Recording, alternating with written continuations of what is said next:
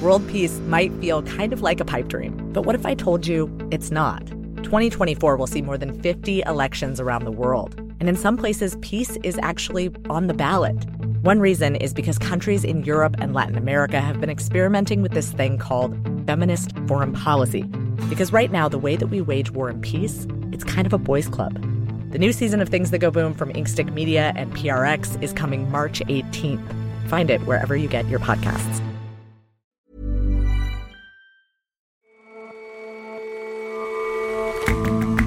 Hello and welcome to The Intelligence on Economist Radio. I'm your host, Jason Palmer.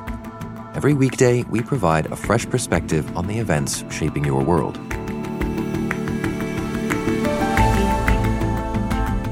In China, gay people are still fighting for equal rights in the eyes of the law. For now, gay marriage isn't on the cards, but couples have found a way to get similar protections through a little loophole in guardianship law.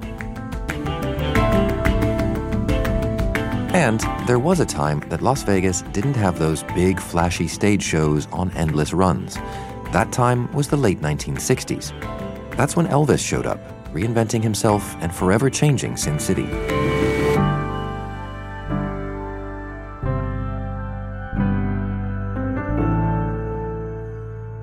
But first,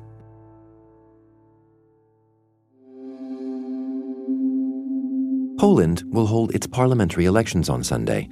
Voters are poised to re-elect a party currently leading one of the most illiberal governments in Europe. The Law and Justice Party pitches itself as a bastion of Catholic values, battling elite secular liberals. It's hobbled institutions such as the judiciary and the state broadcaster and met fierce resistance from the European Union. The party has been rallying hard in the run-up to the vote. Its leader, Jarosław Kaczynski, told supporters they must fight to the very end. He's promised to keep feeding voters a steady diet of lavish handouts and social conservatism. Since Law and Justice came to power in 2015, activists have protested against the party's hard line on freedoms such as gay rights. The demonstrations have been met with police crackdowns and sometimes attacks by thugs. I've never been so afraid. They don't see us as human beings.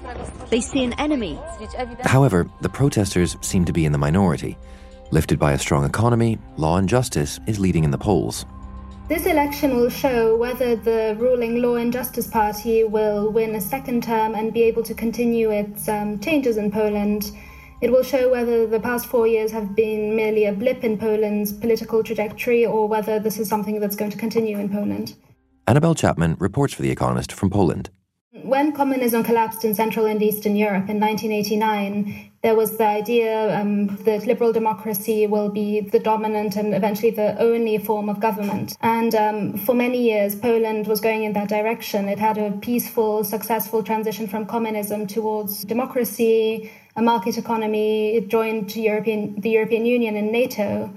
But all of that changed in 2015 when Law and Justice came to power because it appeared to halt or even reverse this course that Poland had been following for the past 25 years. Having said that about this blip and that change in direction, what is it that appeals to Polish voters about the Law and Justice Party? The party's leader, Jarosław Kaczynski, says that he is creating a version of the Polish welfare state. And the idea behind this is that for many years in the 1990s, after the collapse of communism, Poland pursued a very liberal economic policy in which there was not so much security for poorer people, the elderly and families and so on. So the party is trying to reverse this, and it has introduced many new welfare policies. The most famous of these is its 500 Plus program, which is a policy for families, and it involves a monthly payment of 500 zloty, which is about 120 euros per child every month. But at the same time that it's not proving to be very fiscally conservative, the party is proving to be extremely socially conservative. How has that shaped things during its time in power? So, I mean, this is the other side of Law and Justice's its program, basically, alongside the economics, which is a bit sort of left-wing inspired, you could say. The other side of this is the social conservatism.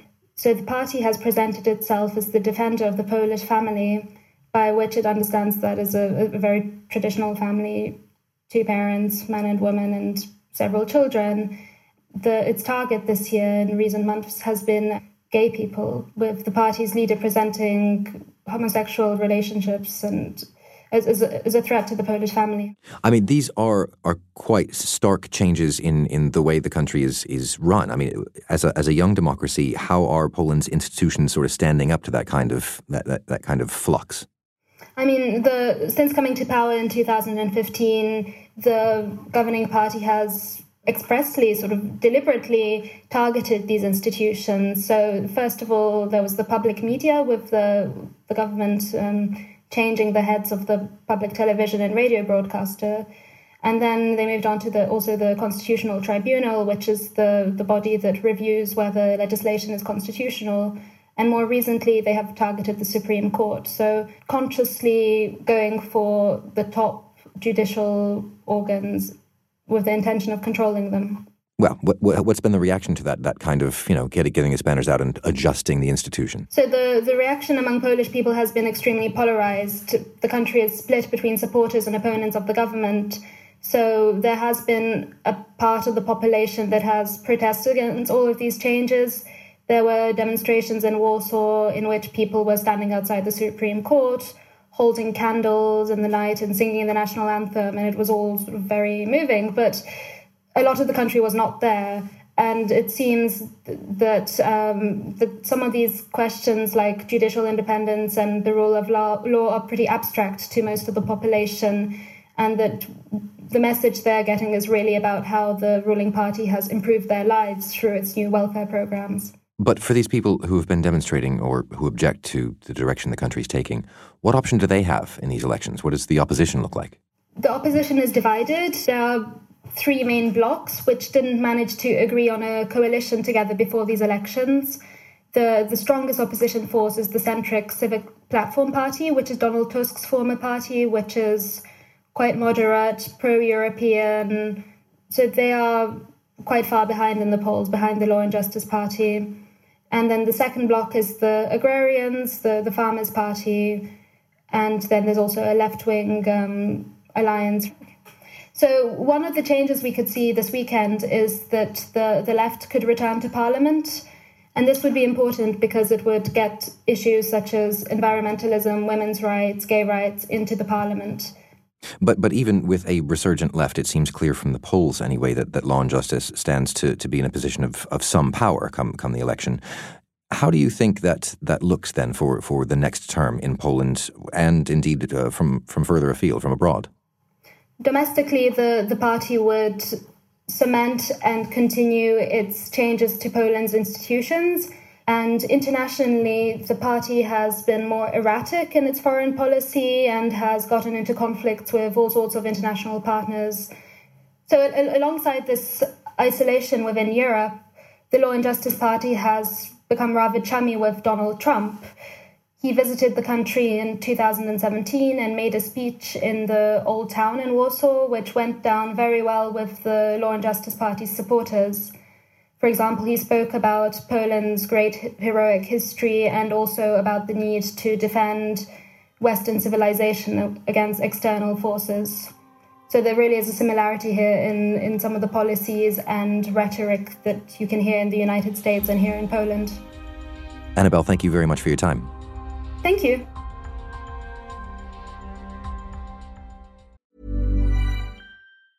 Hey, I'm Ryan Reynolds. Recently, I asked Mint Mobile's legal team if big wireless companies are allowed to raise prices due to inflation. They said yes. And then when I asked if raising prices technically violates those onerous 2-year contracts, they said, "What the f*** are you talking about, you insane Hollywood ass?"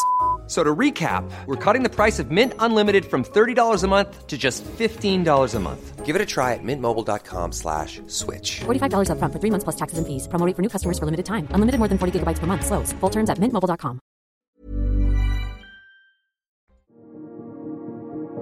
Gay sex was made legal in China only in 1997. Since that landmark ruling, gay people have gradually become more open about their sexuality. But those campaigning for greater equality have to tread carefully. China's Communist Party is suspicious of anyone asking for rights. So when I was on my first posting to China 20 years ago, I heard that a government minister from China claimed there were no gay men in his country. David Rennie writes Chagwan, our column about Chinese affairs. This came up at a briefing at the British Embassy with a British government minister who had been at a meeting and asked about how many HIV cases were transmitted by gay sex. And the reply from the Chinese side was, there are no gay people in China. The British minister actually told us that she had offered a bet. She said, I bet you 100 quid there are. And she told us proudly that the Chinese minister had not taken her up on this. And what is life like for gay people in China today? It really depends where they live. There are big cities where there's a pretty thriving world of gay clubs and bars and bookshops and support groups. It's not illegal. You know, you can have a remarkably open life. Now, there's a gigantic asterisk attached to that, which is that it can be open within that kind of world of toleration. But it is not possible to be out and gay and proud and hold down a kind of public job. Certainly, the idea of a kind of openly gay senior communist official is utterly unimaginable. And so what about legal protections then for gay couples? So even though gay marriage is not on the horizon anytime soon in China, there has been one really interesting development. So I met a gay couple in their 30s from the southern city of Guangzhou, which is a pretty kind of laid-back place by Chinese standards.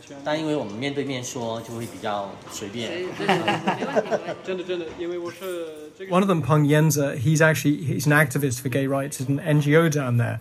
And his boyfriend, Yang Yi, we met in a coffee shop. They're absolutely openly, kind of very cheerfully a couple that we met, and they were sitting on a sofa together and making jokes at each other's expense, but kind of affectionately.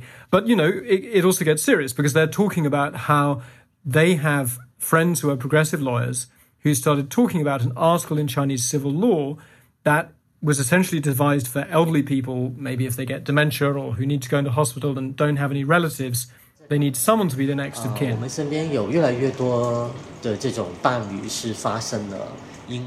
This law was changed in 2017 to be open to all adults. And some creative lawyers said, you know, we think that if a gay couple signed contracts naming each other as their guardians, that mutual guardianship agreement would actually give them, you know, some protections if one of them goes into hospital, but would also be a baby step towards something like civil partnerships. So we've now seen, over the last year or so, a few dozen cases of these gay couples finding friendly notaries who've allowed them to sign a contract together. And what's been really interesting is, as they told me, this has been written about a bit in the Chinese state media. And it hasn't yet been shut down by the government.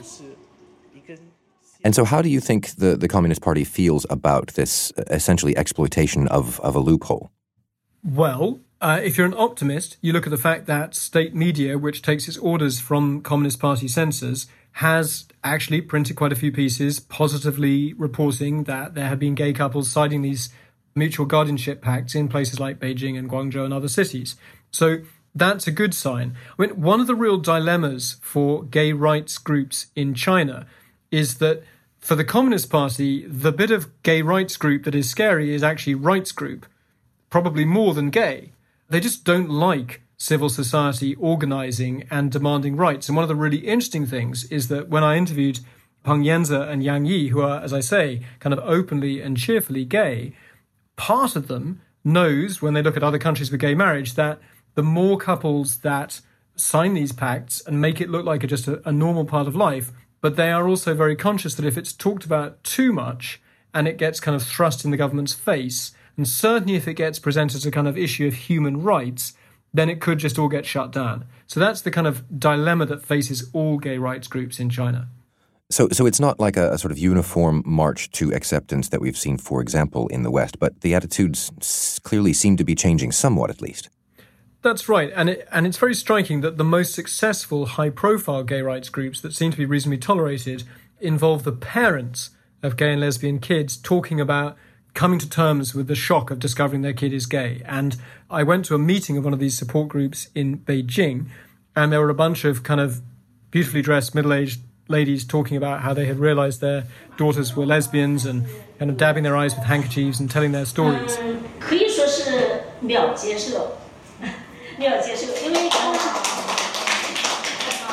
And their kids were kind of wandering around in rainbow T-shirts, kind of, putting out rainbow flags. And it was all incredibly wholesome, and deliberately so, because that's how you try and win acceptance from the broader culture. And I met a very interesting girl, a student at a top university in Beijing called Ming. She's 22. She is lesbian. She has not told her parents.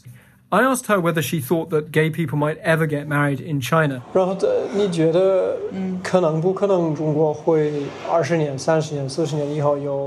she had a very interesting take that it's just generational. People who was born in... That people born in the 1960s just cannot accept it. Just the boys and girls born after the 2000. But when she looks at Chinese born in the 80s or the 90s, or certainly more recently, her peers at university, she said, if they become the main voices of China, I believe things will be different. Well, I mean, one step at a time, I suppose. At least the party seems to admit, to accept that gay people exist now. That's right. And you could make a case, and gay rights groups do to the Communist Party, that if their primary interest in life is social stability, then responsible gay couples making sure that they look after each other in old age is a good step. And as Ming told me, times have changed. The government used to want to control every aspect of Chinese personal lives, and now they don't so much, as long as you don't cross political red lines. So that is a window that gay couples are ready to use. David, thank you very much for your time. Thank you.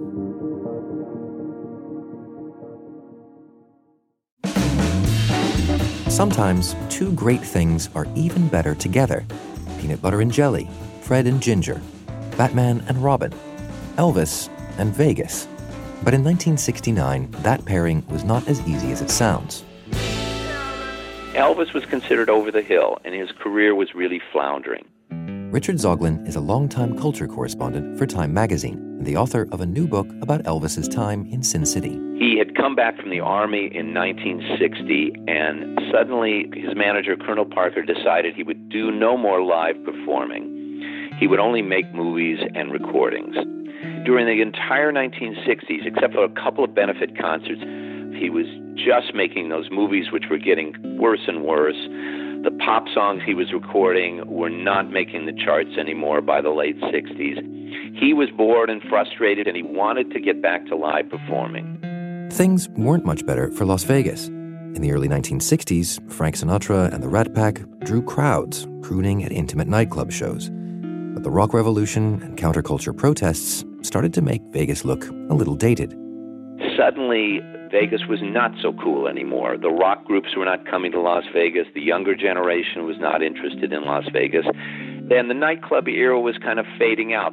And so Vegas was starting to wonder what it was going to do to stay relevant.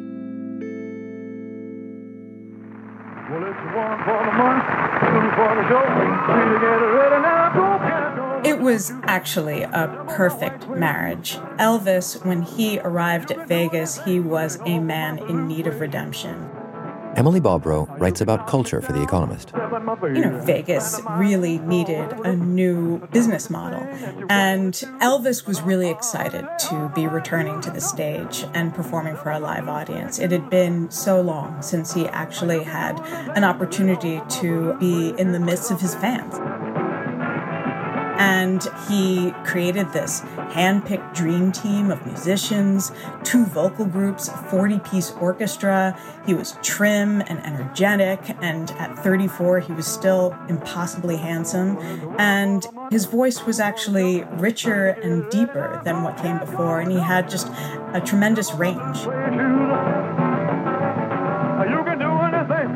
And he created just a phenomenal show that played twice a night, 7 nights a week for 4 straight weeks, sold out every show, and, the reviews were nearly all ecstatic. The Rolling Stone hailed him as supernatural, his own resurrection. So they were happy to keep having him back. Oh, yeah. Suddenly, Elvis supplanted Sinatra as the most bankable attraction in Vegas. And he returned to Vegas twice a year for 7 years, and always to sell out crowds. Entertainers were still often loss leaders, and Elvis made a profit despite earning a record-breaking $125,000 a week. But that kind of work ethic couldn't carry on forever. Well, the crazy schedule of 4 straight weeks, 2 shows a night, was pretty relentless. And by 1971, Elvis was looking tired and heavy. The constant performing and the late nights and the relentless time in an entourage of sycophants, basically contributed to his mounting drug use, and he needed pills to stay up and pills to go to sleep. His days would start at 5 p.m. with a breakfast of a Spanish omelet and a pound of bacon. And, his weight started ballooning, and he started to gradually deteriorate. By 1975, he needed a chair on stage. He was basically phoning it in. He had become a parody of himself before he died in Memphis from a drug overdose in 1977. And what do you think his legacy is, both personally and for Vegas itself? He was a remarkable performer. He really knew how to work a crowd. He had an incredible range. He could cover any number of genres of music. He also proved that, families from the heartland who would come to Vegas for their once-a-year vacation were ready to listen to all sorts of different types of music. People who weren't necessarily Vegas gamblers, high rollers, they were people who maybe had never been to Vegas before. And that was the new kind of audience that Vegas would eventually discover in its own reinvention a couple of decades later, when Vegas was reinvented with the sort of theme park hotels and the big Cirque du Soleil extravaganzas. And now you can see all sorts of rock and pop performers, Lady Gaga, Aerosmith, Sting, doing Vegas shows. I think that all began with Elvis Presley. The things that we two could plan would make my dreams come true, yeah.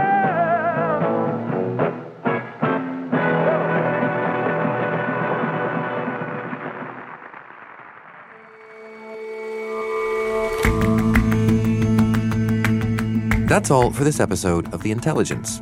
If you like us, give us a rating on Apple Podcasts. And you can subscribe to The Economist at economist.com/radio offer. 12 issues for $12 or £12. See you back here on Monday.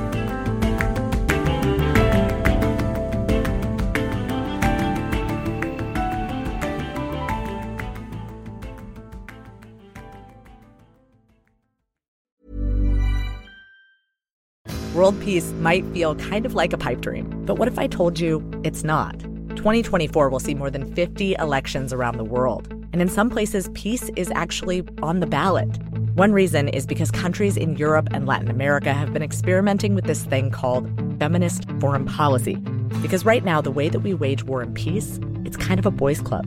The new season of Things That Go Boom from Inkstick Media and PRX is coming March 18th. Find it wherever you get your podcasts.